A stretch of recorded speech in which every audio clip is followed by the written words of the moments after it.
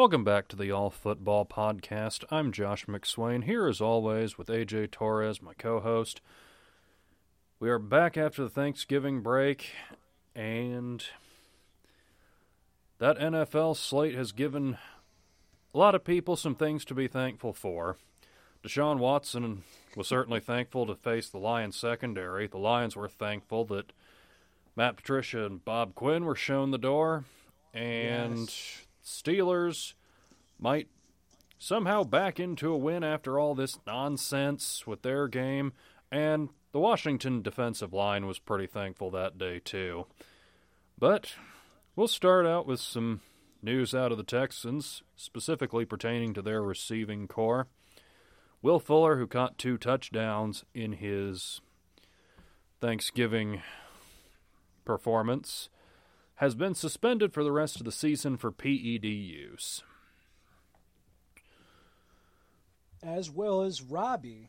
And this is going to carry into the first game opening week of next year when they sign with the team.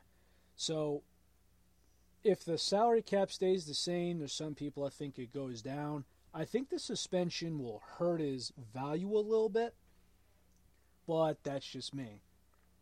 But he stayed healthy this year, and we shall see. But it seems like he's eager to come back to the Texans. Yeah, it might happen, but I've also heard if he leaves in free agency, there's a good chance the Texans could get a third-round compensatory pick when he signs with another team. So they may not be as incentivized to bring him back. I understand why, but at the end of the day, I've also been viewing the Tankatron and such, but they definitely need a wide receiver. Now, Cobb and Cooks, I mean, if both of those are healthy, I mean, good, but everything else down the line, Fells is getting up there with age, and then there's a wide receiver who's just getting up from the practice squad, and they can't physically practice because of these COVID guidelines. So it's going to be interesting to see how this all works out. And right now, as far as the wide receiver position, you might as well put a running back in the slot. Yeah, I feel like that's actually something Duke Johnson could do well for them. Procise Thanksgiving Day. Yep. He caught the ball very well. Yep. CJ Procise, that was a name I had not heard in a long time. Oh, yeah. But we all know what happens when it's just like, oh, we haven't heard that name in a while. I'll give you a good example. Evan Ingram. Mm-hmm. Outside of this year, when's he ever been impact? He's had hype, but he hasn't had impact. When is he having impact? Ironically, when he's due for a contract. Yep, that happens quite a lot. Oh, yes. And hey, I would too if I could be a millionaire. That's true. I think teams should probably be leery of paying him for that and his injury history. Oh, absolutely. The guy's one more concussion away from being in a retirement home. Yep, that tends to happen. Now let's address the ongoing saga with this Ravens-Steelers game. So, at first it got delayed until Sunday after the Ravens had a few cases, and then it was reported Lamar Jackson had it, and then the game got moved to Tuesday. Now it's scheduled to be played tomorrow at 3:40 Eastern Time, which is something I utterly don't understand. It disgusts me, man. So what's your take on all this? Because, as you can imagine, I hate this. I mean, this just seems so hypocritical to me when you look at the fact they have moved the Ravens game nearly a week back, but then you had the Broncos' entire quarterback room gets it, they're all sent home, and the league tells them, you play the Saints anyway. Just like, I don't get it. I mean, also, there's a couple of things. Apparently, I actually just saw this, right, off NFL.com. The Broncos QB's Locke, Ripien, and Bortles taken off the COVID list. So apparently what happened is Driscoll, I'm not sure if he's positive or whatever the case may be. Apparently they got in the same room with him, talked to him, basically being like, hey, dude, you're all right. Something in that nature. So what happens is that means all 4 quarterbacks now are exposed. And the guy off the practice squad, now mind you, did he play a horrible game? Yes. But all that guy did was sat at a computer or a laptop, maybe his phone even. He basically sat down at a place, reviewed the playbook, had the coach and the coordinator speak to him a bit. And that guy didn't get any warm-ups or any reps until he basically put on the uniform. I have no idea what happens after this, but considering the circumstances, and this is of any situation of being thrown to the wolf, I can't think of anything worse than this. All considering, then the Saints' defense, I think, is on the good side. Give them a lot of credit. Yeah, he went out there and where it's due. He did the best he could with what he had provided, which was not good at all. Yes. Although, as far as the Ravens game, apparently, last time I checked, I want to say this was early in the week, out of the 53-man roster, I'm pretty sure it's just the main roster. I think the practice squad hasn't shown up or whatever. But apparently the number I heard was 20. 20 positive cases, and they were like, I think they were players. So 20 positive players. Right. So if that's the case, that's a freaking lot. Yeah. I know Des Bryant got signed to the roster, and I know that was probably part of that. But, I mean, the fact that you got RG3 starting again, I mean, this just says a lot. Yep. We'll see how long he lasts against T.J. Watt. He might be out by the second quarter. Might have another busted I mean, knee. RG3 just fits that system. You built that whole entire system around Lamar Jackson. Your backup is RG3.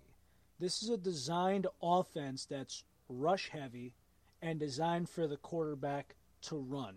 At least that's what it should be. RG3 fits the bill. He's a mobile, scrambling quarterback, just like Lamar. I'm not comparing the two. I mean, I think that's an apple to a watermelon. But RG3 just fits. Anyone else, like if you put in somebody else there, I mean, you could say, let's say PJ Walker or somebody, right? I just don't know about PJ's legs, so I can't comment yes. Well, my point was RG3 might have another knee injury by the second quarter. I mean, I don't hope that happens, obviously, but I'm just like, this dude has had so many injuries. I don't know how he's still in the league personally, but good on him.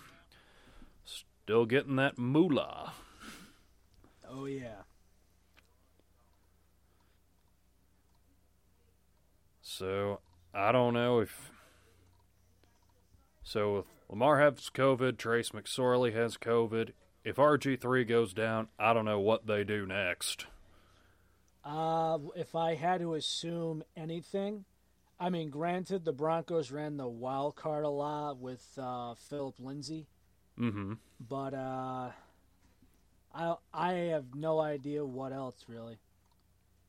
Not only that, but with everything going on, it just makes me keep thinking about the 2021 quarterback class. Yeah, that's an interesting group right there.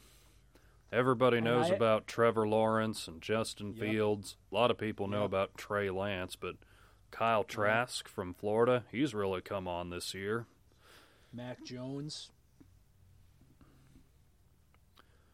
Yeah, Mac Jones had seen some action last season, but obviously he wasn't the starter when Tua was there.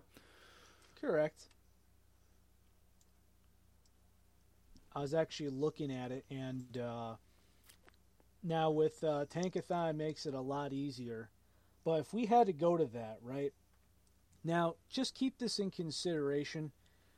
I actually looked at Matt Stafford's contract. And remember when people said, oh, trade for him, and they're like, hey, but that contract is massive. After this year, there's only 2 more years, and it's done. Not as bad as you think.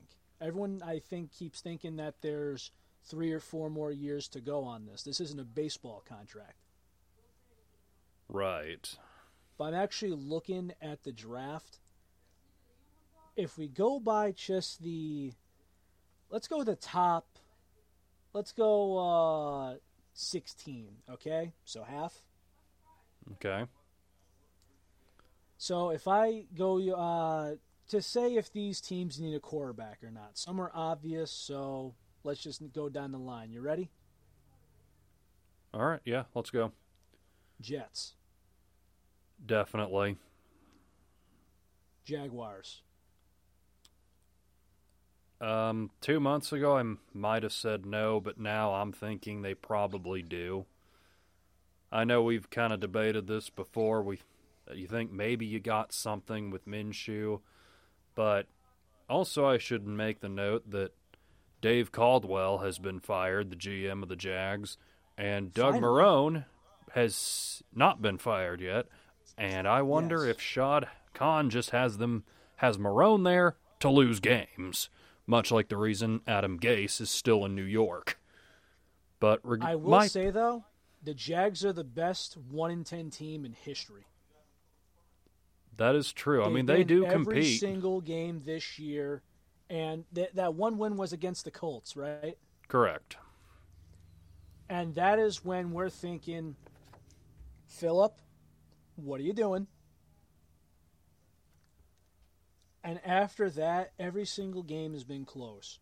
You want to say the Browns, you want to say whatever team, every single game has been close. Best 1-10 team in NFL history. Moving down the list, Bengals. No. No, because they got Burrow, right? Dallas. Jerry says that Dak is the guy. So we're going no, right? At this point, yeah, I have to presume. Growing up near Dallas all my life, I've seen how Jerry Jones works. I can't see him letting Dak get away. Chargers. Herbert Nope. might be Rookie of the Year. That's not it. Philly, they got Hurts, and he sees to, know the playbook. They play him for like 2 plays in 1 game, maybe, which is pointless to me. I think he needs reps at this rate. So I'm assuming no for the Eagles. I would too, yes. All right, this is where it gets questionable for the next couple.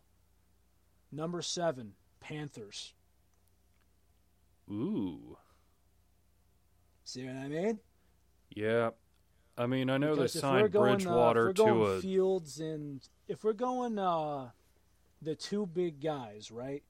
We know who they are. It's Lawrence and Fields. So if they do pick quarterbacks for the number 1 and 2 spot of Jets and Jags, so we're going who else is in that top 5 or 6 of the quarterback class. So let's say those guys are off the board. Do we go Panthers? Do they pick a quarterback? Does Matt Rule like Teddy and P.J. Walker? Or is he going to go, you know what, I want to draft my own guy? That's a great question. With Bridgewater, I know they signed him to a 3-year deal, but they could get rid of him after this year without much penalty. And obviously, Rule has had some high praise for Walker, whom he coached at Temple. I know he looked good with the Houston Roughnecks in the XFL. Walker, it's just really hard for me to judge. I agree. I'm going to tentatively say that the Panthers would be out on a quarterback, and they could potentially trade down because they have some other needs too.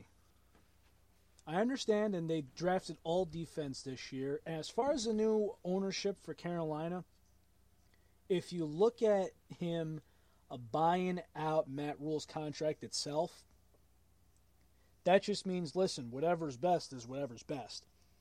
I mean, let's just be real. The NFL, for the most part, I mean, this isn't like the biggest market team out there, but I don't think he's losing money by any means. So we go to the next pick. Now, mind you, this is as of December 1st, Washington. do they draft a quarterback? Yes. I'm thinking the same thing. So far of what we said, 3 quarterbacks throughout 8 picks, the top 8 are drafting quarterbacks. That's the Jets, that's the Jags, that's Washington. Right. Okay. 9, Lions with Stafford having 2 years left. Are we pulling the Jordan Love, or are we keeping it cruising? I think that's going to depend a lot on who ends up taking over as their coach and as their GM. One thing I wondered, how about Jim Harbaugh to take over as the Lions coach? He and Michigan don't appear to be getting along well anymore, and it would be a fairly short move to go from Ann Arbor to Detroit. And I've been calling that for months. I mean, everyone's been saying it for months now. Harbaugh, I understand that he lives in Michigan, loves it there, but I'm kind of looking at, right? Would Detroit seem to be there? Yeah, but as far as a career killer, the Lions are a career killer. Have all the opportunities opening up, and some soon to be opening up. Some people think that the Jags is going to be up for grabs. I'm not sure about the Bengals job. The Chargers job might be up in the air. They're saying that the Eagle job, depending on how this year pans out. Detroit's vacant. Atlanta's vacant. We got Houston, or as they say in New York, Houston. He's got a lot to pick from. I'm just not sure. I have heavy doubt that it's not that. I just don't see Harbaugh in the Lion Blue. Well, the upside to that would be obviously not far of a move. You already have a quarterback there, and like I've said, Harbaugh seems like a guy who can come in, turn things around really quickly, but he doesn't seem to last really long. Because remember in San Francisco, he had that surge in his first year, went to the Super Bowl, lost to Seattle in the 13 NFC Championship game, then just bottomed out after that and left the team after 4 years. And also, I think it was because the ownership in GM was terrible as well, if you ask me. Yeah, he didn't seem to get along with them too well, and after I all that, understand why. he was done. He wants to win. Harbaugh's not a tanking guy. He goes, listen, I'm here to win. Well, I mean, that is definitely true. Crapple. But, I mean, also then look at Michigan. First couple years, he had them back in the top 10, and now he is not doing too well. You can blame it on recruiting. You can blame it on shorter off season, but everybody's dealing with that. I just think, Absolutely. He is an intense coach, to say the least, and I think he's a guy that can get in there. He gets results, but then his act kind of wears out. And the thing with the Lions is just that you got a quarterback already there. You could bring Harbaugh in, see if he can get you to contend next couple years with Stafford at the helm. And honestly, I might rather roll the dice on him in the short term than take my chances on someone who's never been a head coach, like Eric Bieniemy or someone like that, because obviously with first-time head coaches, you never really know. Correct. And you also got to look at who they're working with. Like, if you look at the last couple of years, right? Eric Bieniemy has been working with a top 5 quarterback in football the last couple of years. The last 3 years, Mahomes has been a top 5. And that's at him being at his bottom peak, him being at the top peak. Some people think he's number 1, but depending on how you rank him now, I'm just going to say top 5 to make it more arguable for some people. But his MVP year, the year after that, Super Bowl winner, and we got this year. Top 5 the last 3 years, correct? Correct. So we got to take that into account. And also we got to look at the other Andy Reid proteges Recent one, Matt Nagy. How's that working out? Not well. Ron Rivera, there's people that love him, but there's some people that think he's a little overhyped. Let's keep that into account. Let's just level head here and not talk to him like he's got the highest ceiling and the biggest hope out there. And I hope he does well by all means, but we also got to take our precautions. Right. I think Rivera's a pretty solid coach, personally. He's not in the Bill Belichick or Andy Reid level, but he is a good coach. He's won pretty much everywhere he's gone. If I had to put those guys you just mentioned, I put them tier 1. I'd put Riverboat Ron in tier 2. And I think Agreed. that's fair. Highest at tier 2. Yeah, I agree. So, moving on to the next 3 I have here on Tankathon. Atlanta, which I don't see because Matty Ice has 2 more years on the deal. Miami has their quarterback that they tanked and drafted for. And number 12, here's where it gets interesting. Does Elway go on to another drawing board quarterback list? You know, at this point, I think he might. Oh, you're killing me. Yep. And 13 is Chicago, which... Oh, ugh.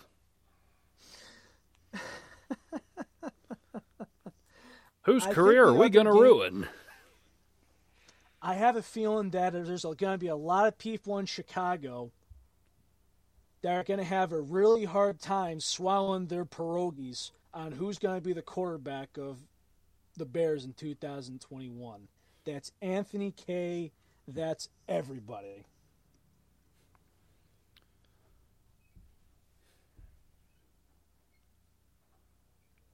Yeah, I mean, I think they're pretty much stuck with Foles for another year, but they can't possibly think of him as their starting quarterback.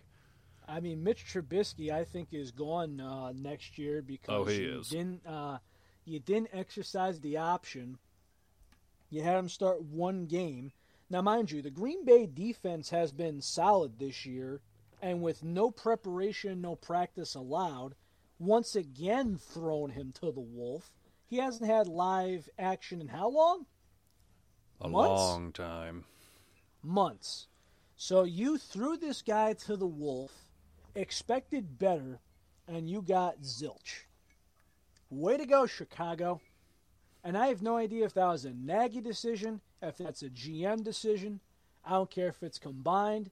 To anybody involved in that decision, knowing what is going on. If you're going to put all that pressure on him and talk him down, shame on you.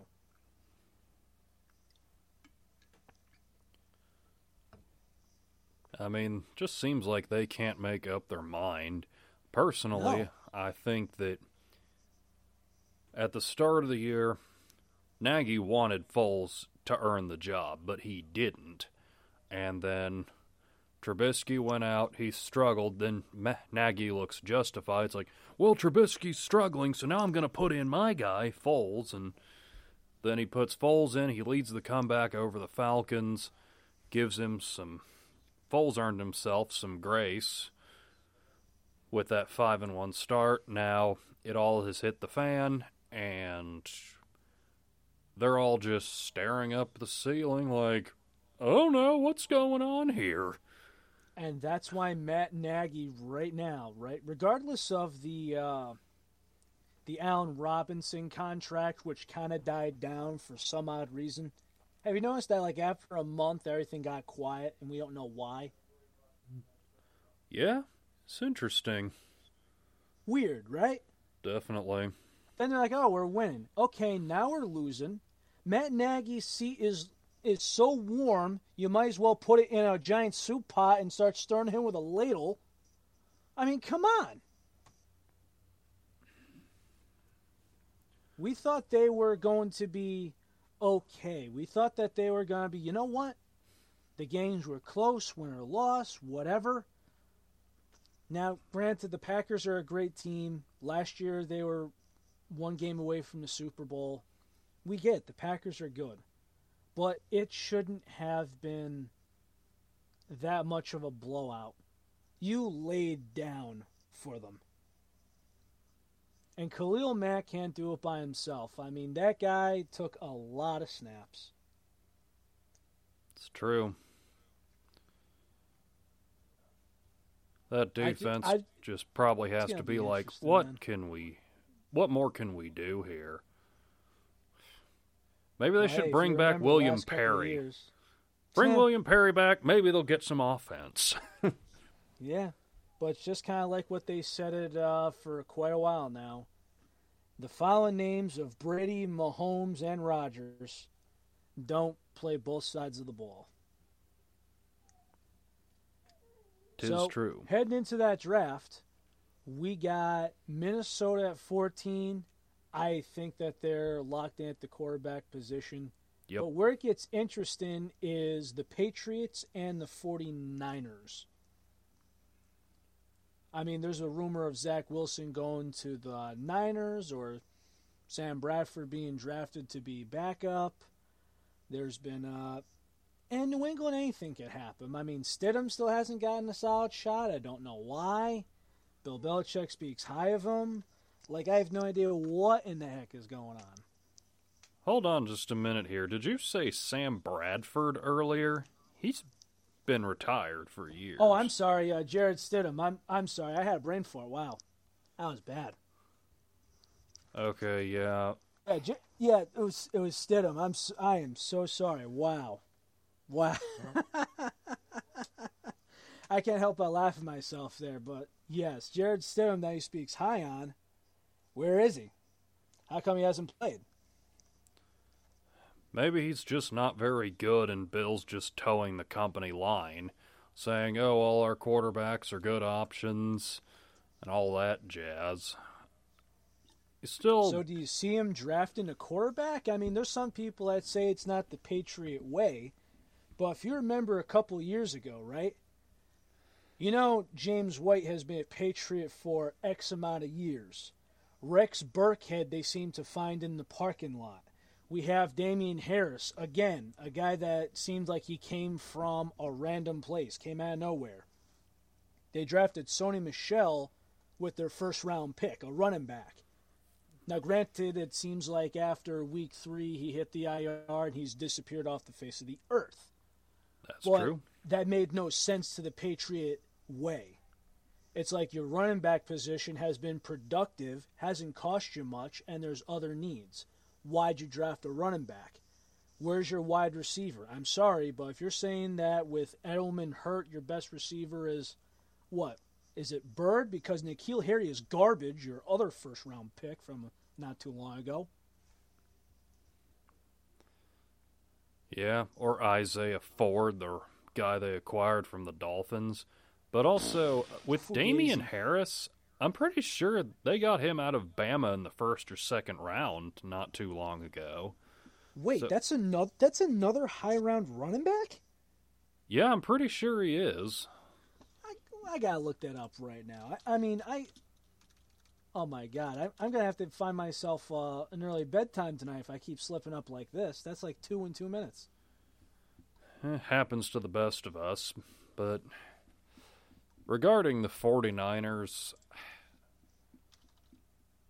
I don't know if they want to go through the pain of drafting and trying to develop another rookie quarterback. Because considering how built to win they are right now, I honestly wonder if Jimmy G is truly their best option. And he's proven he can win.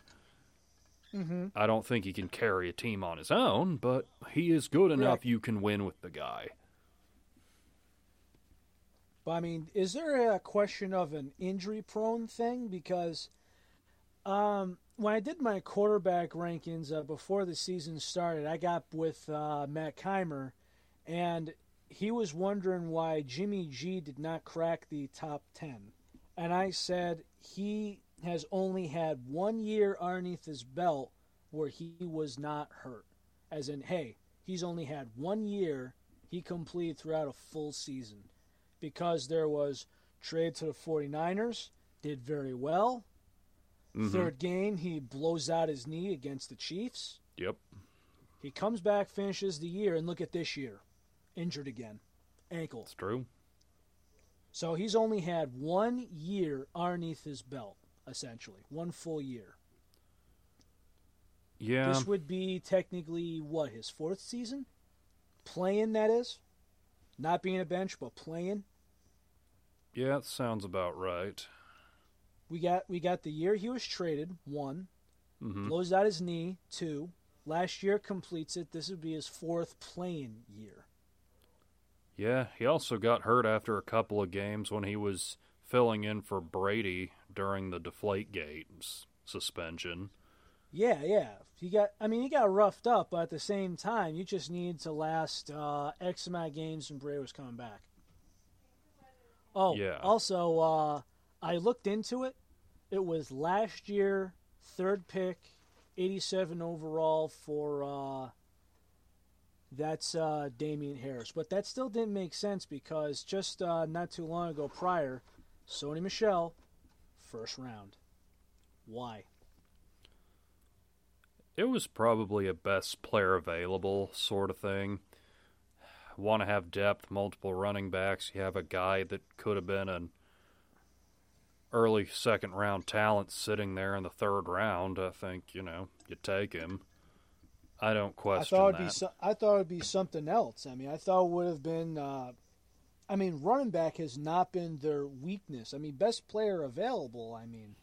At that point, don't you rotate offensive linemen or see if there's a pass rusher? This is the best coach of all time here.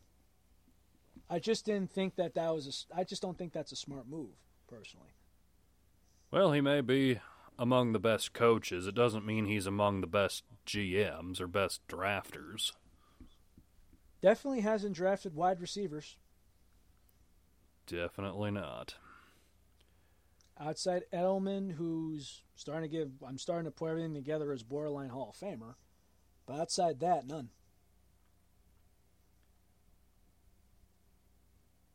And everything else was trades and acquired pieces. Like, I think Wes Welker was an acquired piece, stuff like that. Yeah, they traded for him. But I guess with all these quarterbacks that you've mentioned, do you think that a team would move up to take one of these guys in the top 5? Let's presume that Lawrence and Fields go 1-2. But then, does the team that hold the number 5 pick try and trade down? Of course, then again, if it's the Chargers, well, teams would call their bluff on that because they know they wouldn't do that. But then again, Some people are horrible at bluffing, too. Yeah, the other thing is, the only thing that would save them would be if other teams get in a bidding war for that pick because they want to make sure they get Trey Lance with that pick, presumably. Gotcha. Now, my thought is, right, I think that the Jets are getting that number 1 pick. It's starting to get to the point where I think that you could almost tattoo it on you. Just about, yeah. We're almost at that time. Jacksonville, I really don't know. I could see them taking it, but if they're going to reevaluate the year and if they get a new head coach in, I think one of the things, we could never honestly not think of what happens in these interviews. But if I'm an owner and I'm going, all right, Chief, you got the 2nd overall pick of the 2021 NFL Draft. Who are you picking? Tell me, and where do we go from here? If he says quarterback, you got to figure out between the Glenn contract, where Lutton goes, and what you do with Gardner Minshew. Minshew, I assume that you're going to be trading for probably a 4th or 5th round pick. Sounds about right. That sounds about right. And plus, these last-minute deals, right? If it's the regular off-season before the draft, the value is higher. If you're trying to get this done for a draft pick, the value is just simply down because you're trying to make moves and get things going.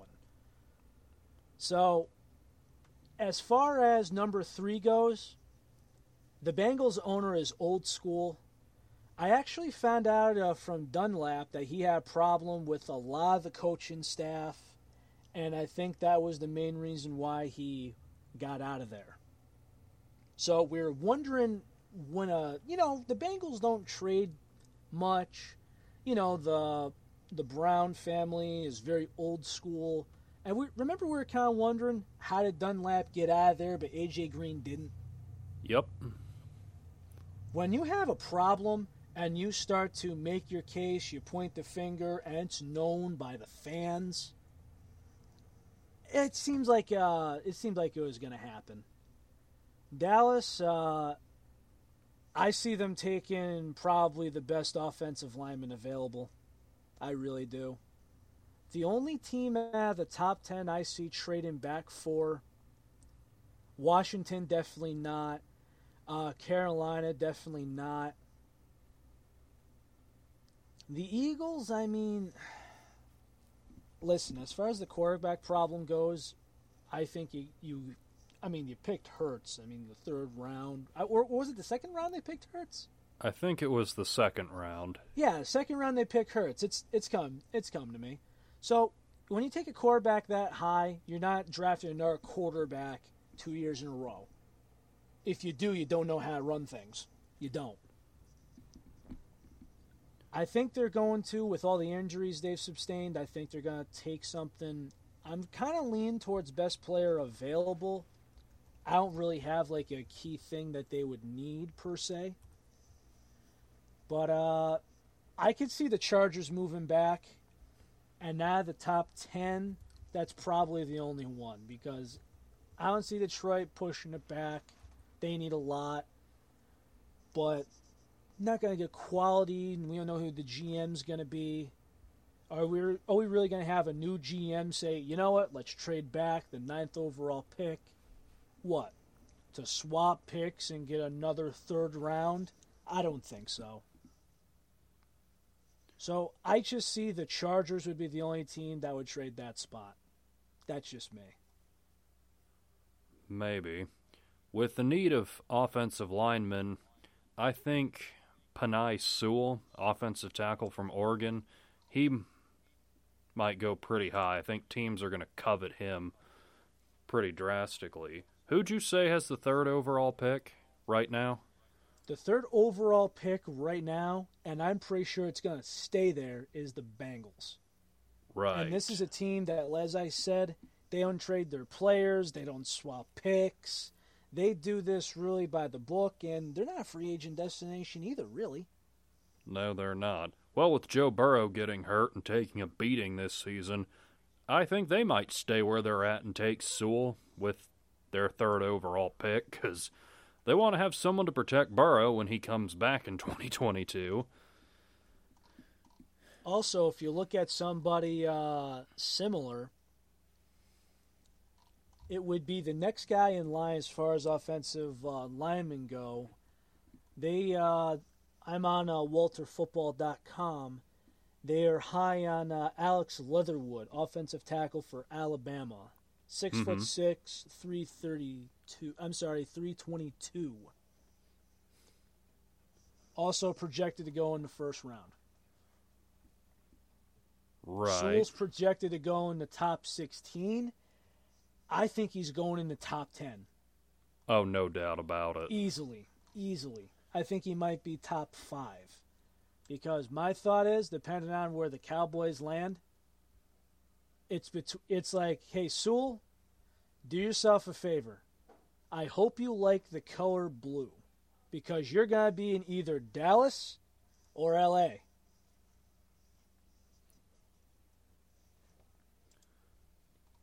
Or get ready for orange and black. Because number 3 to Cincy, like I said, it could happen. If you need her, I didn't even think about that. That's the number one priority. Oh man, that's gonna be awful. But at the same time, I have no idea when Burrow's gonna be back. I mean, 2021. I mean, he's gonna want to compete because it's in his blood. We shall go from there.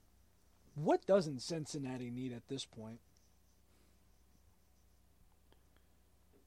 I guess you could say a quarterback, somewhat ironically. Besides quarterback and running back. I mean, the wide receiver core looks okay. Tight end, I mean, I think that's a throw-in piece these days. Yeah.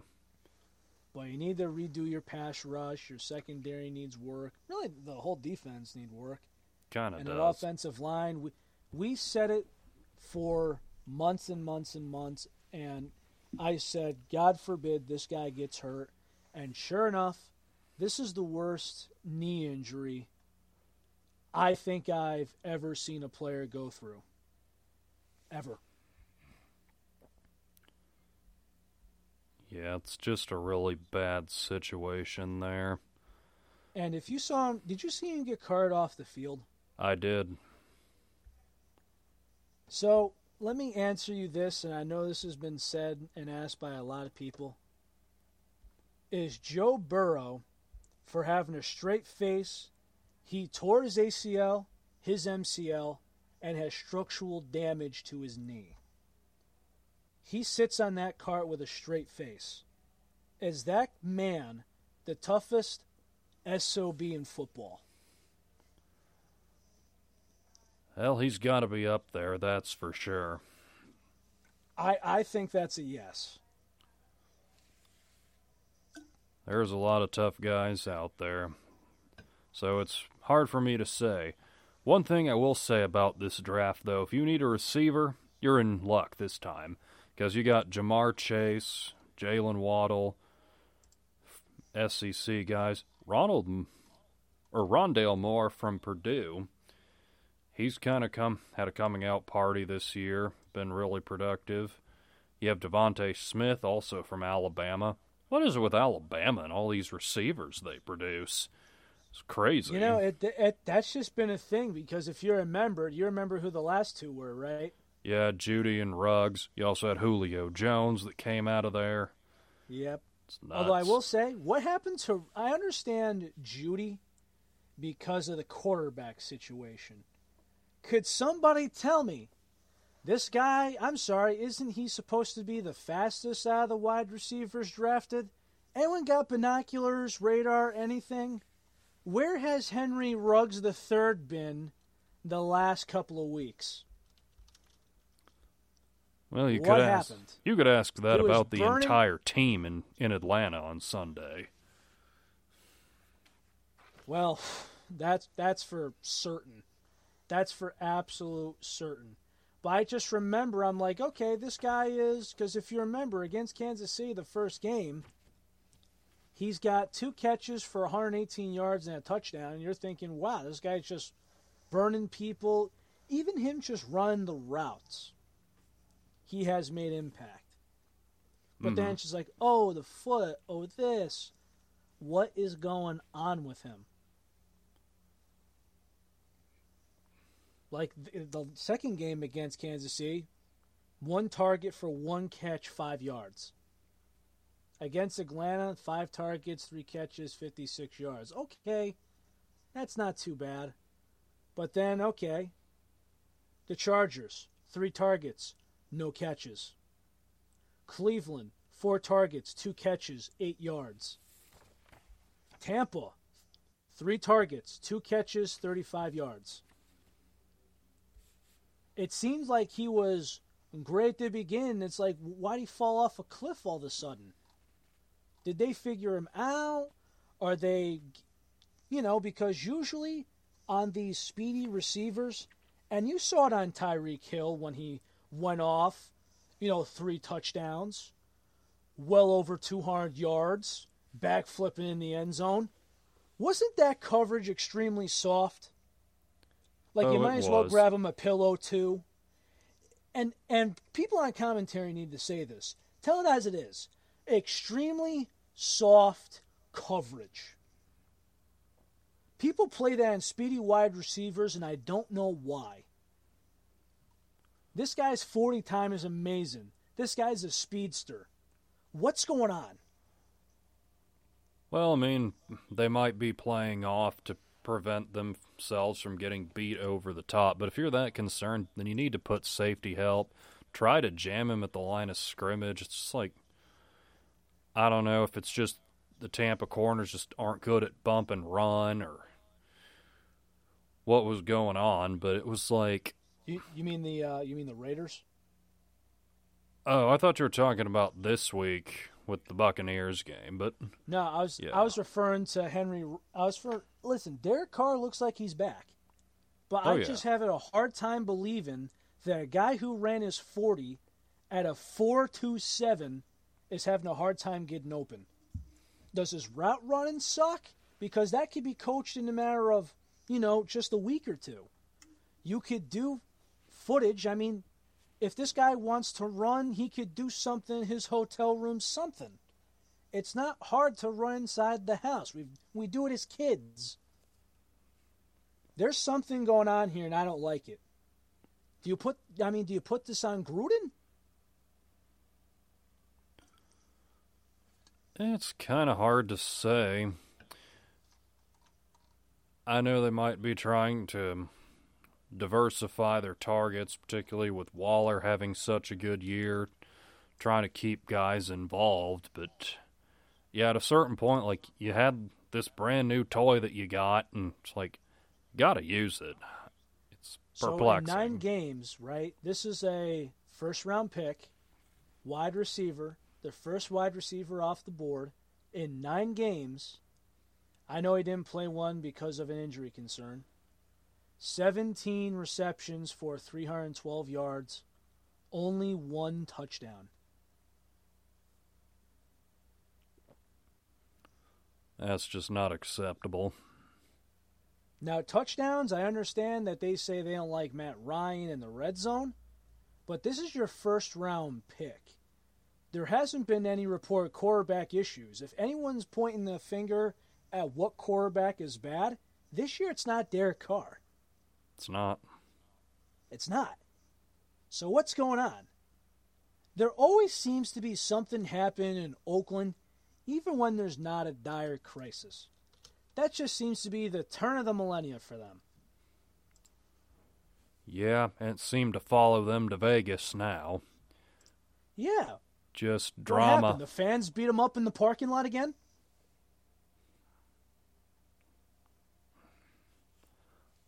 I don't know. We'll see. The You don't know how problem I is... responded to that, do you?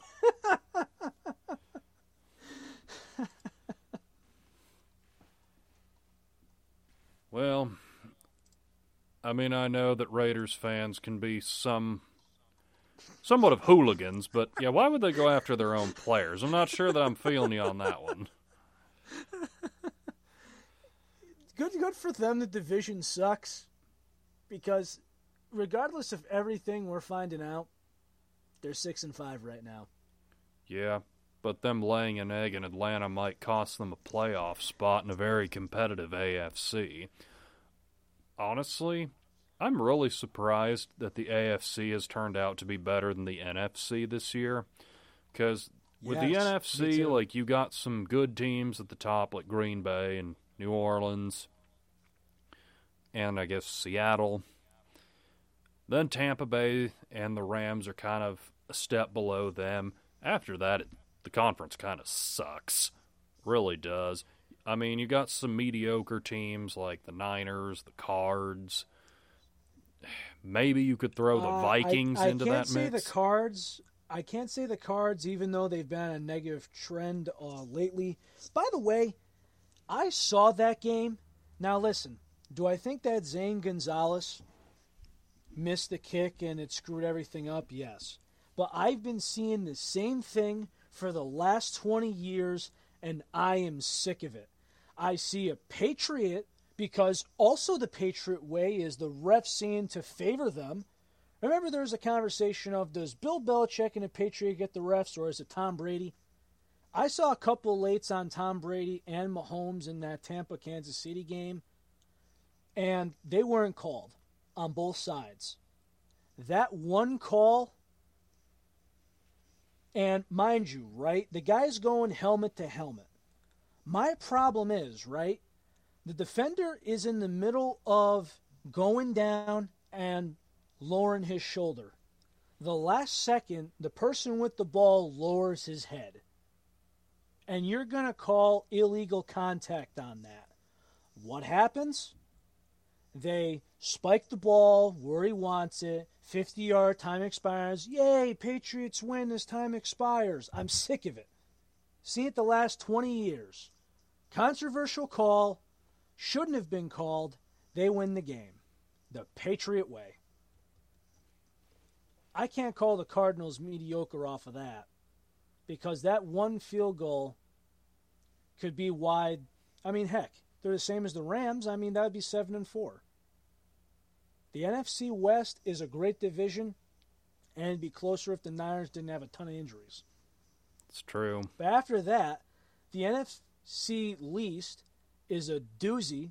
I can't believe the Giants have the best team, in my opinion, right now. I just think that right now they're just playing better coaching. We'll see what happens with Colt McCoy going. Still no report on Danny Dimes because he needs more testing. They haven't properly evaluated him, and they're not commenting. They're not going to give anybody insight, anybody hope, false hope, nothing. But if you look at the Vikings, Bears, and Lions, all negative records. Everyone in the NFC East has negative records. The Tampa Bay Bucks, I mean, they're on the good side, but they're 7-5. Falcons and Panthers are mediocre. But that's like you look at the AFC, it's all interesting outside the two teams in the NFC South and the Bengals. Yeah. Oh, and the Jets, of course, but I'm not counting on that equation. Because if you look at the Bills, Dolphins, Patriots, 8 wins, 7 wins, 5 wins, that's interesting right there. Yep. Titans and Colts, they're battling out for the division. Both teams are probably going to make the playoffs. Very interesting. Outside the Bengals, the AFC North, very interesting. Yep. It's a Chiefs division in the AFC West. All those other 3 teams that could be getting that, it should be 8 teams for every division. And tomorrow, you never know what might happen. But if there's an 8th spot around, if it involves the Raiders, Broncos, Chargers, any of those teams playing, it won't be a boring game. Even that's interesting than half of the NFC. Yeah, it's definitely true. We did not think that. Definitely did not. I mean, I thought coming into the year that the AFC would have 1, perhaps even 2 teams get into the playoffs with single-digit wins. Now it's looking like the NFC is going to have that because you know whoever wins the NFC least is going to be under 500, and then the Cardinals or the Niners or the Vikings, whoever gets that 7 seed, probably 9-7 at best. You're right. Yep.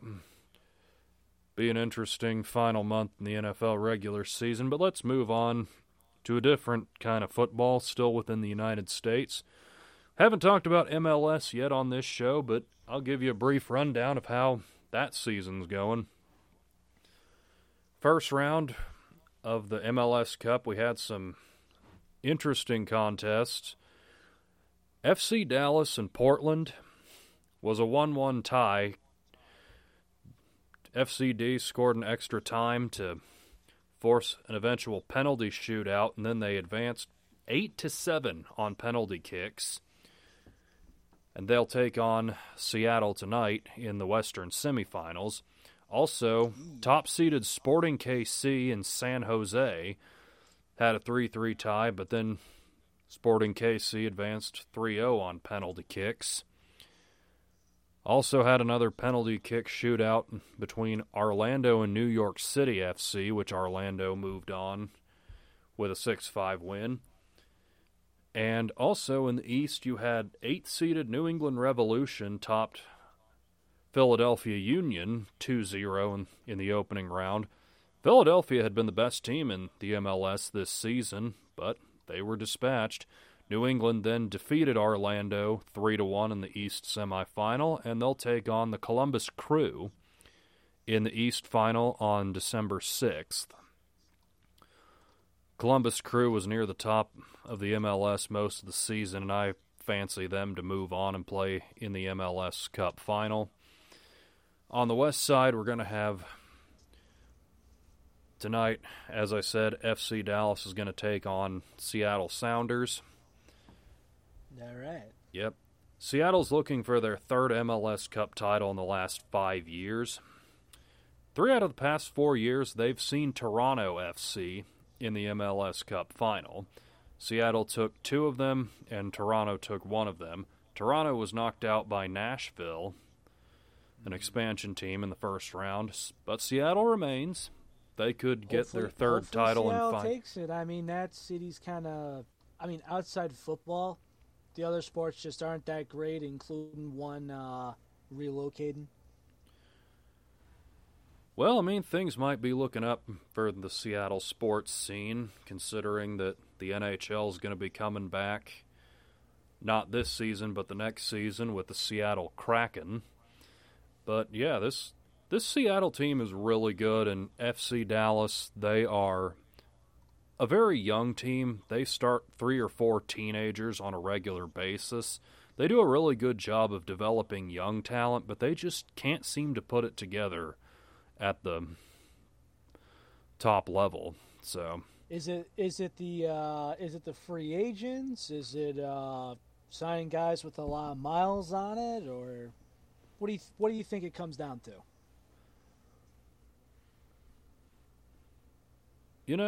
A few years ago, FC Dallas did go more for those veteran-type guys, and they were the top seed in the West both in 2015 and 2016. But they lost in the West Final in 2015, and then I think they won the Supporters' Shield with the most regular season points in 2016, but then they got bounced by Seattle whenever the Sounders went on to win their first MLS Cup title.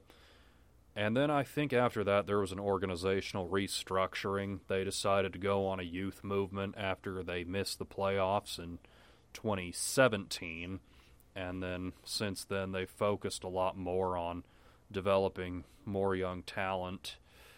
I've watched FCD some, and they just haven't been able to find that key striker at the top, the guy that finishes for them. They're really good on defense and in the midfield, but just haven't ever been able to put it all together. So last year the Dallas and Seattle met in the first round, and I'd say that Dallas gave them the best run for their money en route to the Sounders winning the MLS Cup, but I don't know that it happens this time around. I fancy Seattle to move on, and I think that Minnesota United is going to upset Sporting KC in a couple of days when they play in the other West semi. Minnesota United is the 4th seed. They beat Colorado pretty convincingly 3-0 in the first round, and they've just been improving over the past few years pretty steadily, and it's kind of good that they have, because they came into the league along with Atlanta United, and in their second season in 2018, Atlanta United won the MLS Cup. And so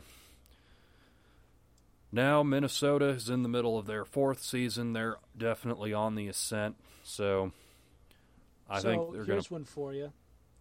Okay. What would be the upset to you this year in MLS? I think it'd definitely have to be New England keeping it going, and if they beat Columbus, they would have beaten the 1 seed, the 4 seed, and the 3 seed en route to going to the MLS Cup. Seattle and Minnesota, I think that would be an interesting matchup, assuming they meet in the West Final.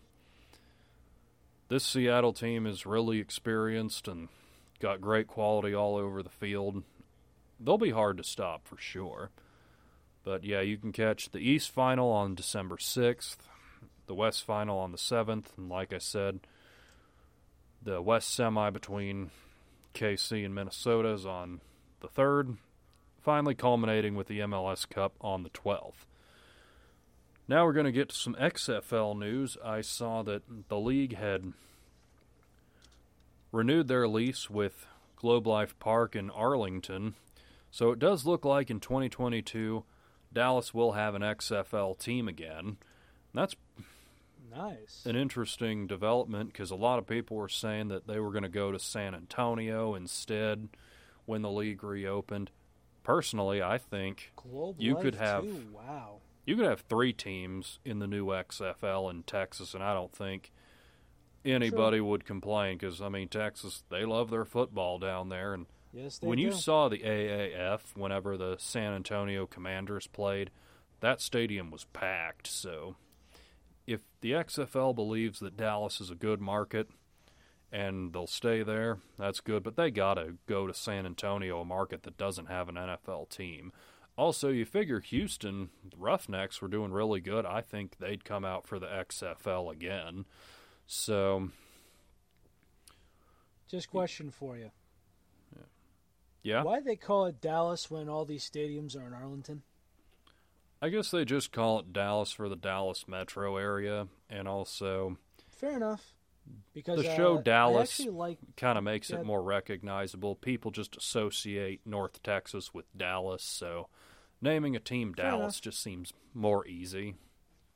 That is very true. I mean, Arlington does have a ring, mind you, but Dallas does have that reputation and that I guess it's that Texas toughness to it or something around there. I mean, I think you would know. I mean, I'm a Yankee, so, you know.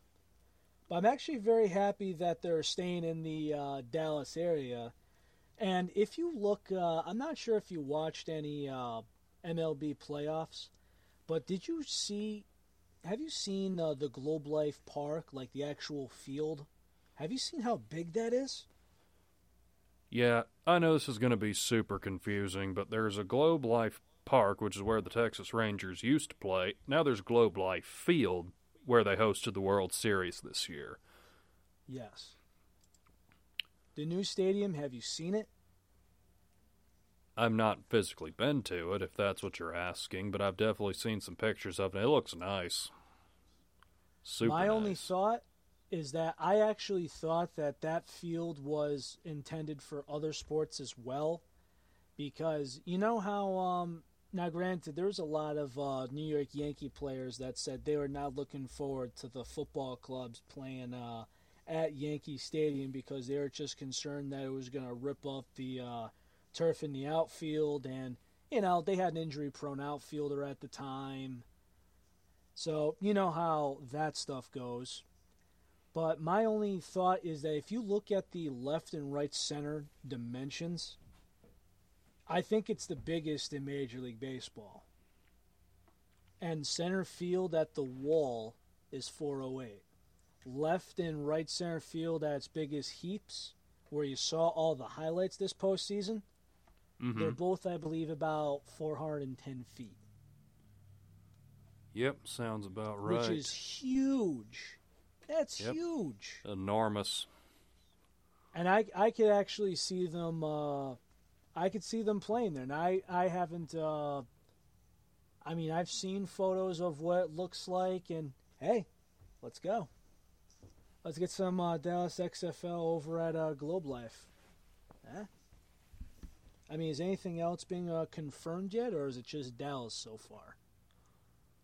So far, it's just been Dallas.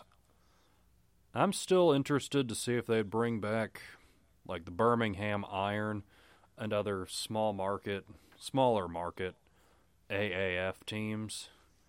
Seemed like the Iron had a pretty good following. Would they go back to San Diego with a San Diego fleet from the AAF? I think it would be impossible to have it in LA, personally. At least me. But do you see... I mean, if we go to all the teams, right, as far as all the original XFL teams, do you think any of them are going to go away and start from scratch again? Like, do you see St. Louis Battlehawks? Do you see them going on? You see them going forward? I do, considering they had the most fervent fan support in the league. I think they got to go back because St. Louis really is a better football city than people give them credit for. I know that they had the Rams pack up and go back to LA, but Stan Kroenke really screwed them in that I think move. I think they wanted to move back personally. Oh, he did. I don't There's think there no was doubt. there wasn't a demand where it's like, hey, Rams, take your bags and go, buddy. As far as the Defenders, with everything going on with the Washington football team, I think the Defenders are staying. So we agree that football in Texas are just, a love and marriage. I see the Roughnecks staying. I mean, if there's anything that probably says, if there's any question, it would probably be between the Wildcats and the Vipers, if anything, right? Yeah, it sounds about right. I think Florida Seattle's got probably a will huge get market. another team. I mean, you had Orlando in the AAF, you had Tampa Bay Vipers in the XFL. Florida is one of the best recruiting places in the country. Among the best recruits come out of Miami or other areas in Florida. So you just got to figure that there will be enough demand that some city in Florida will have an XFL team in 2022. It just has to happen. It's just hard to go by which part of Florida. Miami, you're always going to have something booming. But then it's just True. like if you go Tampa, Tampa's always inconsistent. If we go by, they have Jacksonville, also inconsistent. So you got to find out which place is next. So if any team is in jeopardy, I would think it's probably Tampa Bay. But that's just me. Like the New York Guardians, let me tell you something. There was a lot of people around here. Now, you're always going to compare the NFL and whatnot. But I had plans to go to the New York Guardians game until COVID hit. I was literally... It's just weird because with those tickets starting at $35 for the great seats costing $75, which at a Jet or a Giant game would cost $300 and change, I had to go. I was going to go there and, hey, you know what? It's warming up. It's not going to be freezing. I was planning on having the time of my life, but COVID got involved. Yep. It's one of those things that happens. Unfortunately. Yep. Now we're going to go across the pond just for a rundown, some European action. Today we had some more Champions League results, and once again, Shakhtar Donetsk shocks Real Madrid, beating Los Blancos 2-0. Madrid now has a really tough chance just to make it out of their group, and Zinedine Zidane has to be feeling the heat as the managerial role, despite winning 3 straight Champions League titles in his first stint as Real Madrid coach. I tell you, just after Cristiano Ronaldo left, despite his ability declining, they kind of lost their identity. They still have a lot of really good players in Luka Modric in the midfield, Karim Benzema up top, and they had some young guys like Isco and Asensio that can put the ball in the net, but they're up and down, and despite being a better keeper, Courtois has not exactly fit them the way Keylor Navas did. Navas has now moved on to PSG. So, it'll be interesting. If Madrid does not make it out of the group, I think there's a decent chance that Zidane gets canned. Agreed. And by the way, you actually mentioned something that needs to be said. The football or soccer is the one sport where in other sports it's like, oh, I score. Okay, let's keep it rolling. In soccer or football, you can't just say, oh, I score. You got to do more than that. Yeah, there is a lot of personality involved in the game, and honestly, I kind of like those celebrations. Like we saw it in this weekend's Premier League game with Man United and Southampton whenever Edison Cavani scored the what would become the game-winning goal. He ran out and all the United players just dogpiled on him, and I thought it was glorious, to be honest with you. Absolutely. That's just glory right there. Nothing else. Yep. Speaking of Man United, they've now won 3 straight Premier League games, and they have risen up to 7th in the Premier League, and they're still leading their Champions League group ahead of PSG, whom they defeated earlier in this Champions League campaign, and they will be seeing again very soon. Edison Cavani is formerly of PSG, so now that he's being used regularly by United, it could be a real revenge game for him. What perplexes me, though, is that Cavani has shown he is easily the best striker that United has. They've got talented younger guys like Anthony Martial and Marcus Rashford who've both spent time at the number 9 spot, but they do not show the consistency finishing that Cavani has in a very short spell with the club. So I don't know if they just like having Cavani come off the bench as a super sub. Otherwise, why isn't he in the starting lineup? Because I don't think it's a good strategy to have your first half idea be try to grind the opponent down and then send your best scorer on and try to win in the second half. Because they were down 2-0 in intermission against Southampton. Now, Southampton's been pretty good this year, but you'd really think United shouldn't be trailing Southampton at the half. But regardless, 3 second-half goals, they managed to get the 3 points. But it just seemed really odd. Yes. So how much more did you have for Premier League? Because there's one thing I wanted to bring to your attention. Well, go right ahead. What do you got on your mind?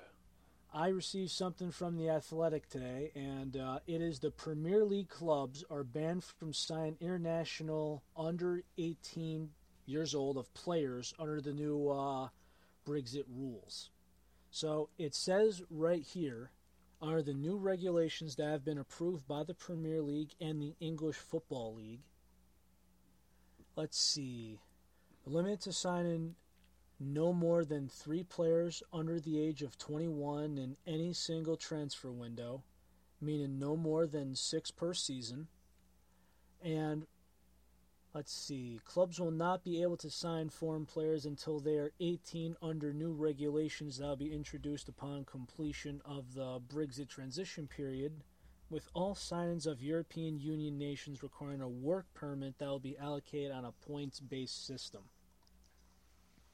So, we've seen, even when I was a kid, man, what I remember, and I just remember being so shocked? When I was a kid, I saw of all things, it was a Campbell's Chicken Noodle Soup commercial, and Freddie Adu was in it, 17 years old. And I'm thinking, how's a guy who's not even an adult yet? Now, I'm kind of looking at this back then, but as a kid, I was just kind of shocked about it. This kid's a professional soccer player and in his own commercial at 17. And you've just said it, how there's been teenagers playing in the MLS. Yep. How it happens. I mean, in Major League Baseball, whether if you're in the Dominican Republic or here in America, I mean, in America it's rare, but you could get drafted at age 16. Yep. So with that being the case, what does this mean to you? Well, you just brought up teenagers being in the MLS. You see teenagers that play in Europe all the time, too. It's not unusual because these teams have academies, and you have these guys sign with a club, and then they compete on the under 15, they compete on the under 17. Then I think there's under 19 and maybe under 21, too. And then eventually the goal is to get to the big club. And you know. So is this going to be about an academy league that's supposed to be going popular? Well, I mean, the academies have always been that way. Well, but as far as I'm just limiting saying, is this for the academy competition? Do you think this hurts clubs? So, with this not being able to go for teenagers per se, I mean, this could affect some guys like Erling Haaland, Norwegian superstar that currently plays for Borussia Dortmund. He had been offered by some bigger clubs like Juventus and Barcelona, but he chose to go with Dortmund because they had a better developmental team, and then he's gotten some more opportunities to hone his game, and he's doing really well for Dortmund right now, so I could see a guy like him potentially staying at Dortmund for a little bit, and some of these other wonder kids, they might also stay put. But wrapping up some more of the Champions League action, interesting result out of Group D. We had Liverpool scraped by Ajax 1-0. This has been an overall pretty competitive group with Liverpool, Ajax, Atalanta, and then poor Midtjylland, a team out of Denmark. Just they have been left behind in that group. And then in Group C, we had Manchester City play to a goalless draw with Porto. Now, granted, Porto has been a good club for a long time. It's where Cristiano Ronaldo started. But really, with Man City, you would expect better from them. They've spent so much money, and they've had so many good teams over the last 3 years, but they just seem like they've hit a wall this year. They're currently 11th in the Premier League, I believe, maybe 10th. And just, you got to think Pep Guardiola's seat is getting hot. Because he was brought in there to win Man City the Champions League, and they seem to be going the wrong direction on that quest. But anyways, let's go ahead, let's come back to the States and give our predictions for Week 13 of the NFL season. Looks like we're not going to have a game Thursday night because of all the drama with the Ravens that we talked about before. So going to our Sunday starts, first game we got the Saints going to Atlanta. Do you think the Saints make it 9 victories in a row?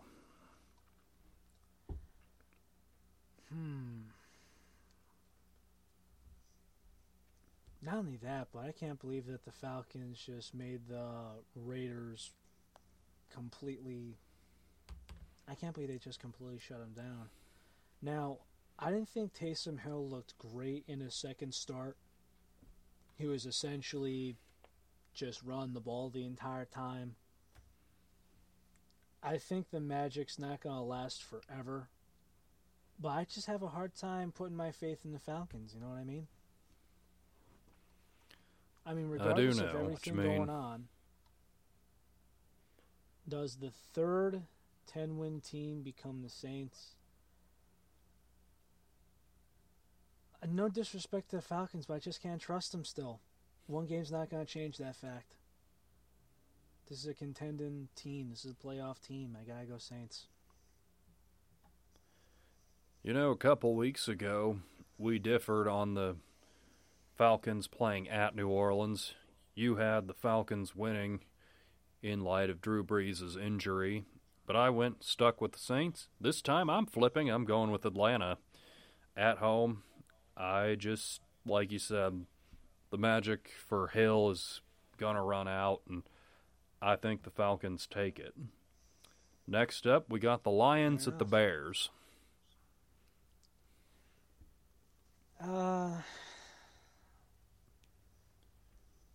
This is a very tough one, especially with a new regime going on. I have no idea who's taken over the Lions' coaching duties right now. I'm not sure who's directing the Zoom calls. The only thing I know is that Matt Stafford is quarterback. I have no idea who's going to be the main running back, nothing. So with that being said, and the trend having to change, I can't believe I'm saying this. I'm going Bears.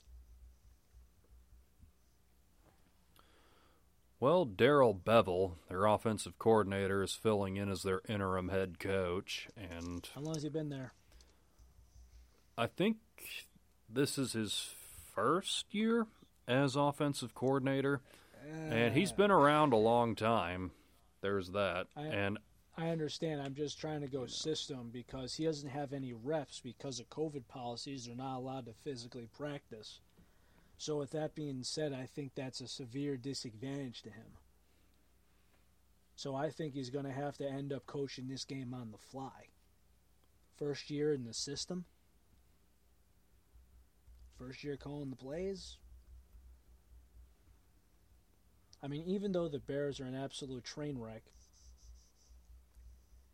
that's kind of why I lean towards them. And I hate doing it. Well, we've also seen a lot of teams that get boosts firing a toxic head coach, and I think it's going to happen again. I'm going with the Lions. Next Toxic up, or large? Next up, we got the Bengals at the Dolphins. This is an easy one. This is an easy one. We got to go Dolphins. We don't even know who's going to be quarterbacking. Yep. Next up, we got an interesting matchup in the AFC. We got the 8-3 Browns at the 8-3 Titans. You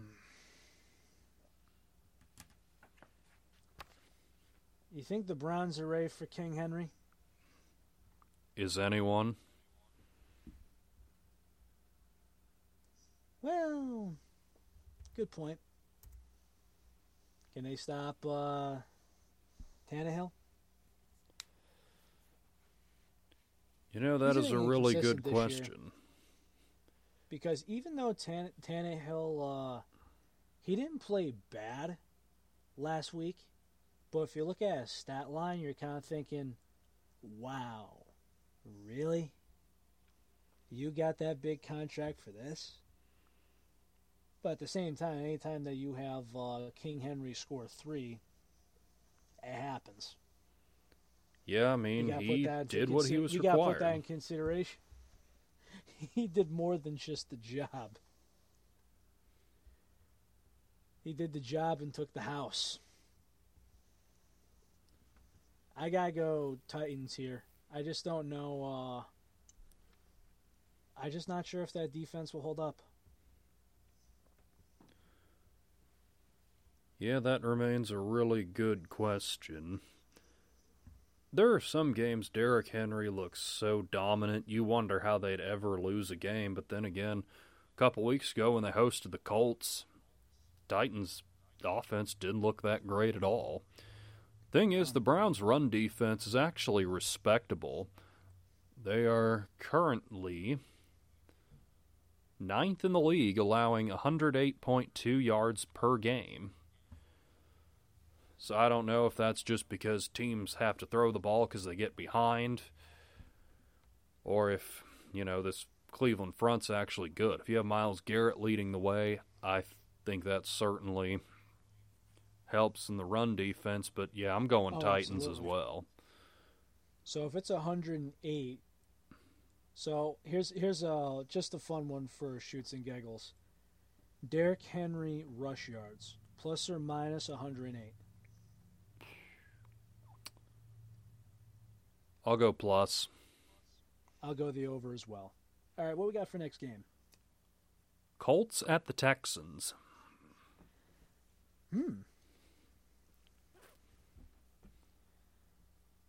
I'm actually wondering, because if you remember, I actually for my FanDuel, I took Adrian Peterson, and sure enough, the old man crammed it down the throat. Well, unfortunately, that was the only good thing going for Detroit that game.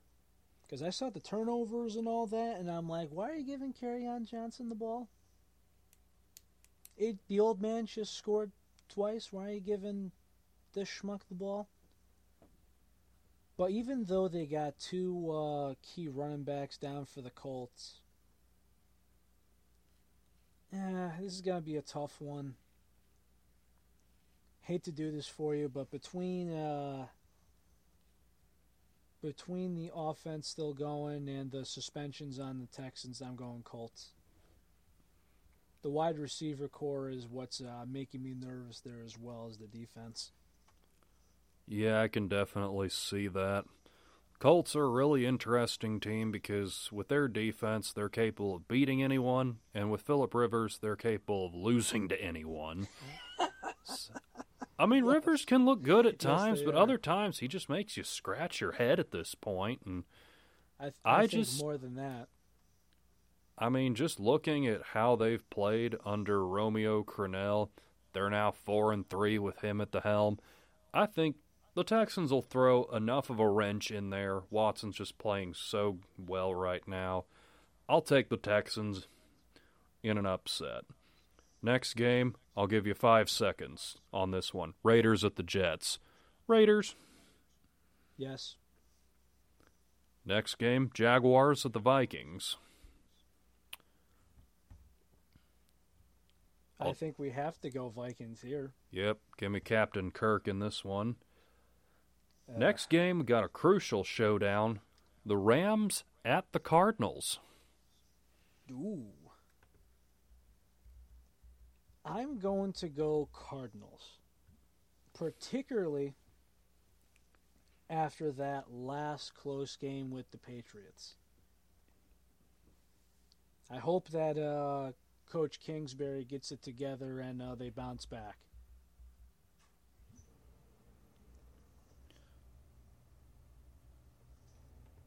Yeah, this will be a really close game one way or the other. Rams have the 4th ranked rush defense in the NFL. Granted, it may not be a lot of help because the Cardinals throw the ball all over the field. But Rams also have the number 3 pass defense in the NFL. You got Aaron Donald, who's going to eat against this Cardinals offensive line. Is he capable of Absolutely. holding on to slippery Kyler Murray? I don't know. How is that battle between Jalen Ramsey and DeAndre Hopkins going to fare? These two saw each other a lot whenever Ramsey was in Jacksonville and Hopkins was in Houston. So there's some familiarity and some contempt. That could go either way. I think Yeah, I give a little bit to you give a little bit more to the wide receiver because it depends on the coverage. I think. I mean, even if you're playing man on him, you're gonna give him a little cushion because, as I said, for some reason the trend is to give him a little bit of cushion because you're afraid to get burned. But we shall see. I give Hop a little bit of the advantage, but it's close on paper. certainly is. It's tough for me, but I'm actually going to go with the Rams in this game. I like McVay more than I like Cliff, so Okay. both trying to bounce back from a loss, so I just think McVay will know every play in his mind and dream about them all week and then somehow get it done. Now, next game, this should also probably take about 5 seconds. Got the Giants at the Seahawks. No Danny Wheels in this game. Give me Seattle all day. I mean, it seems like all the other games that are on, for the most part, are just on the relatively boring end. Correct me if I'm wrong. Yeah. Because outside the second Monday night game, that is. Let's see. We got Seahawks, Giants. I'm taking Seahawks. And the other ones, I mean, they're just kind of landslides. I mean, we're just getting to that part of the year football. You know what I mean? The Patriots and Chargers. I mean, don't we both think Patriots there? Yeah, we do. With the Chargers not having the finishing problem with the Chargers. I have to take the Patriots there.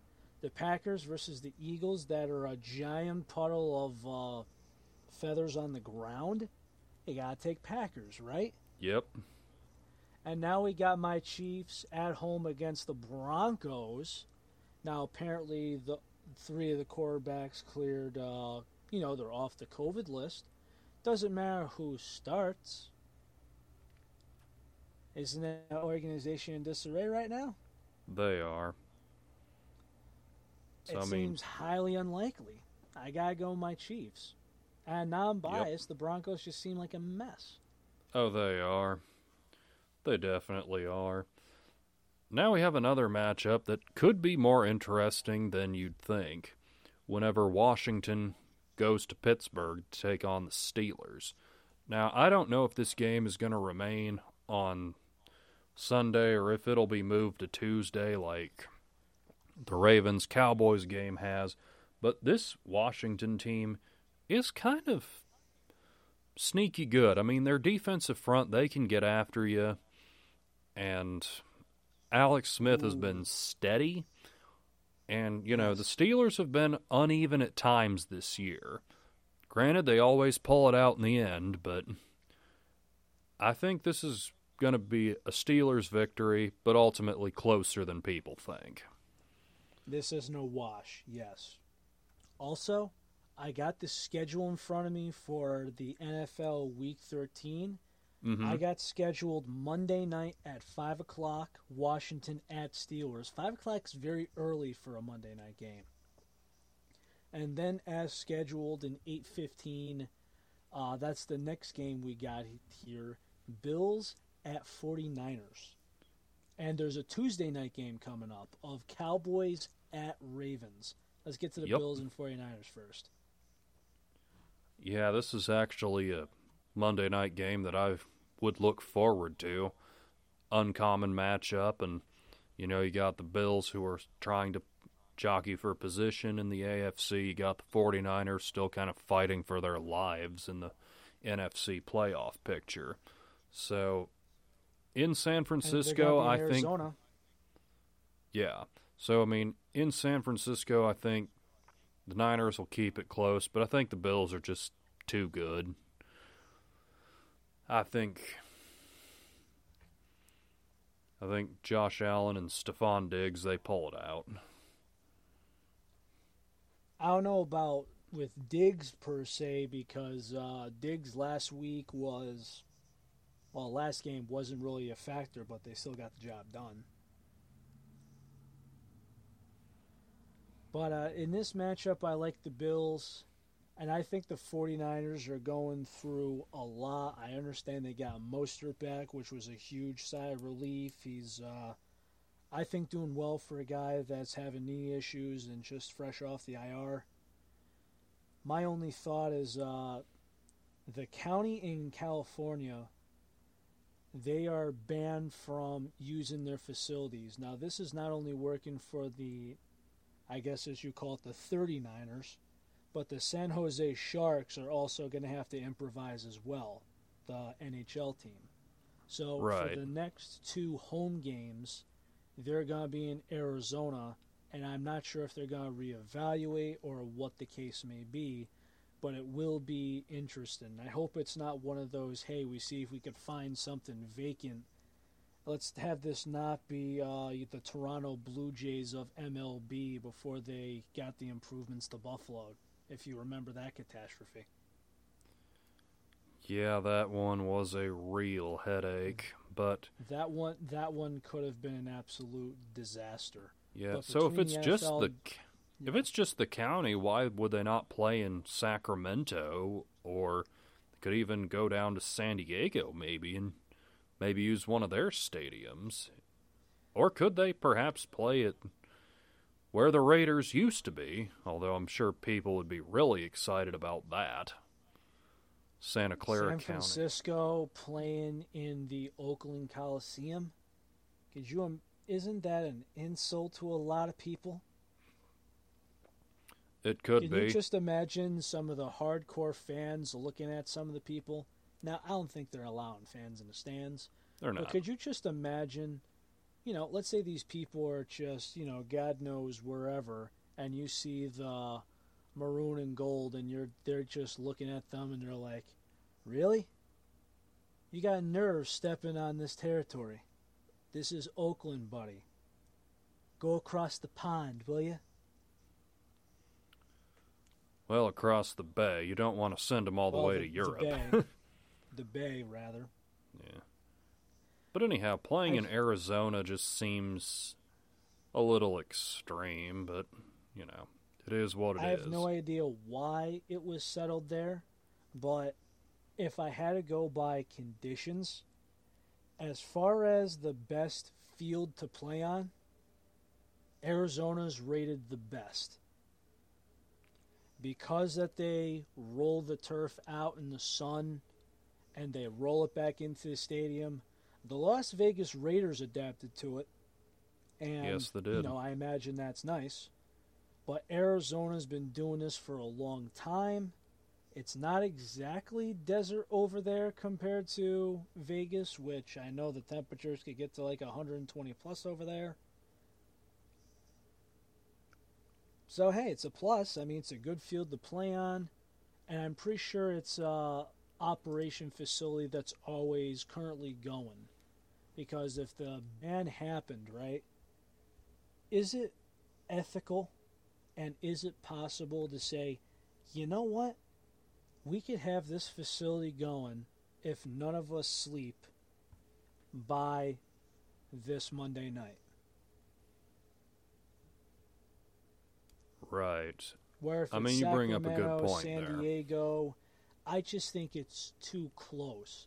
Now, if we're talking this is around, hey, they say they canceled preseason, or it's like, hey, they're scheduling this. What do we do for a backup plan?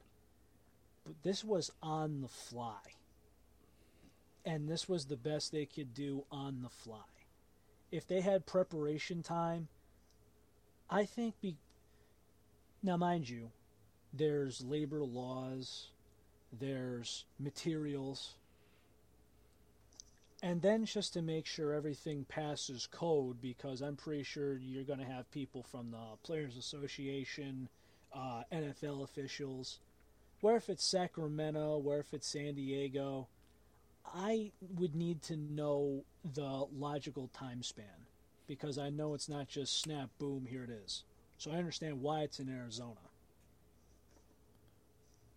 Yeah, and I guess along those lines, having NFL-capable media broadcasting could also be a factor at some of the colleges around the Bay Area or in Sacramento. Correct. That's a good one. I didn't think about that. But yeah, that just came to mind.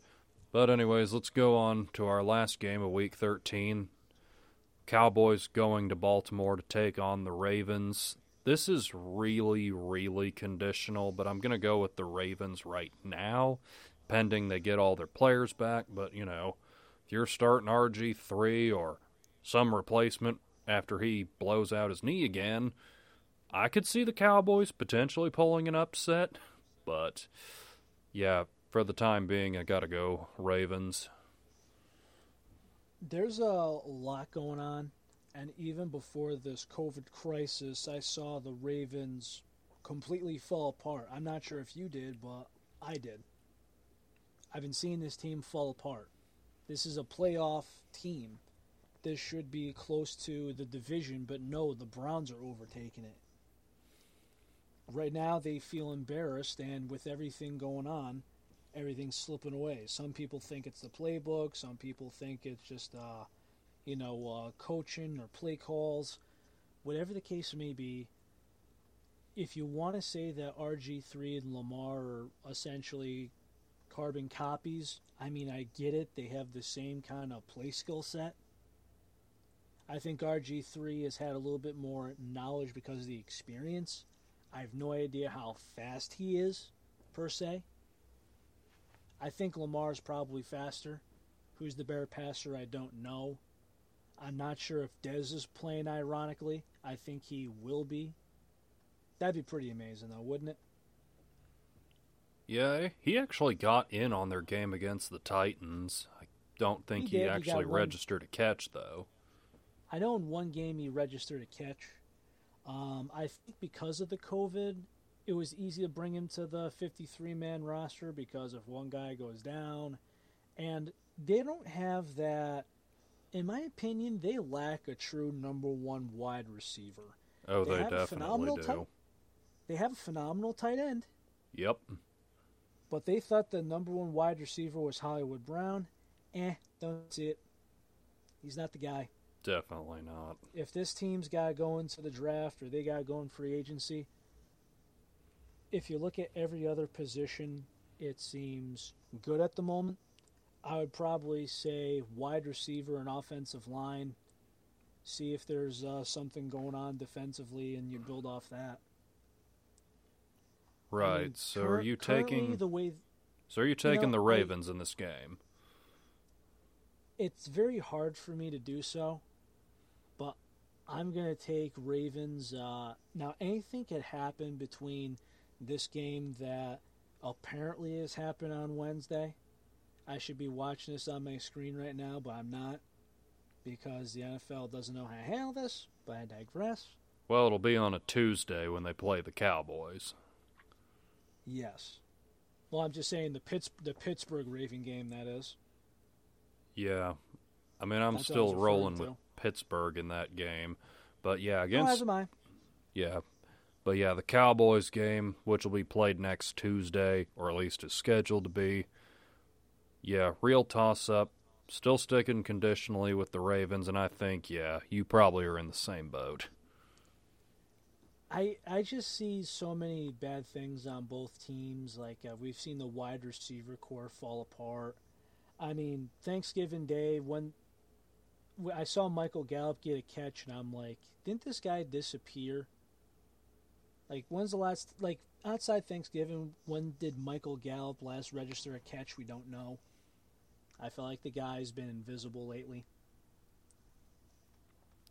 It comes down to which team has the less amount of problems.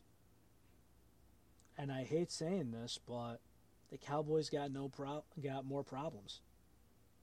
Is Andy Dalton being lucky right now? Could Zeke hold on to the football? I don't get it. Shady McCoy, who holds it like a loaf of bread.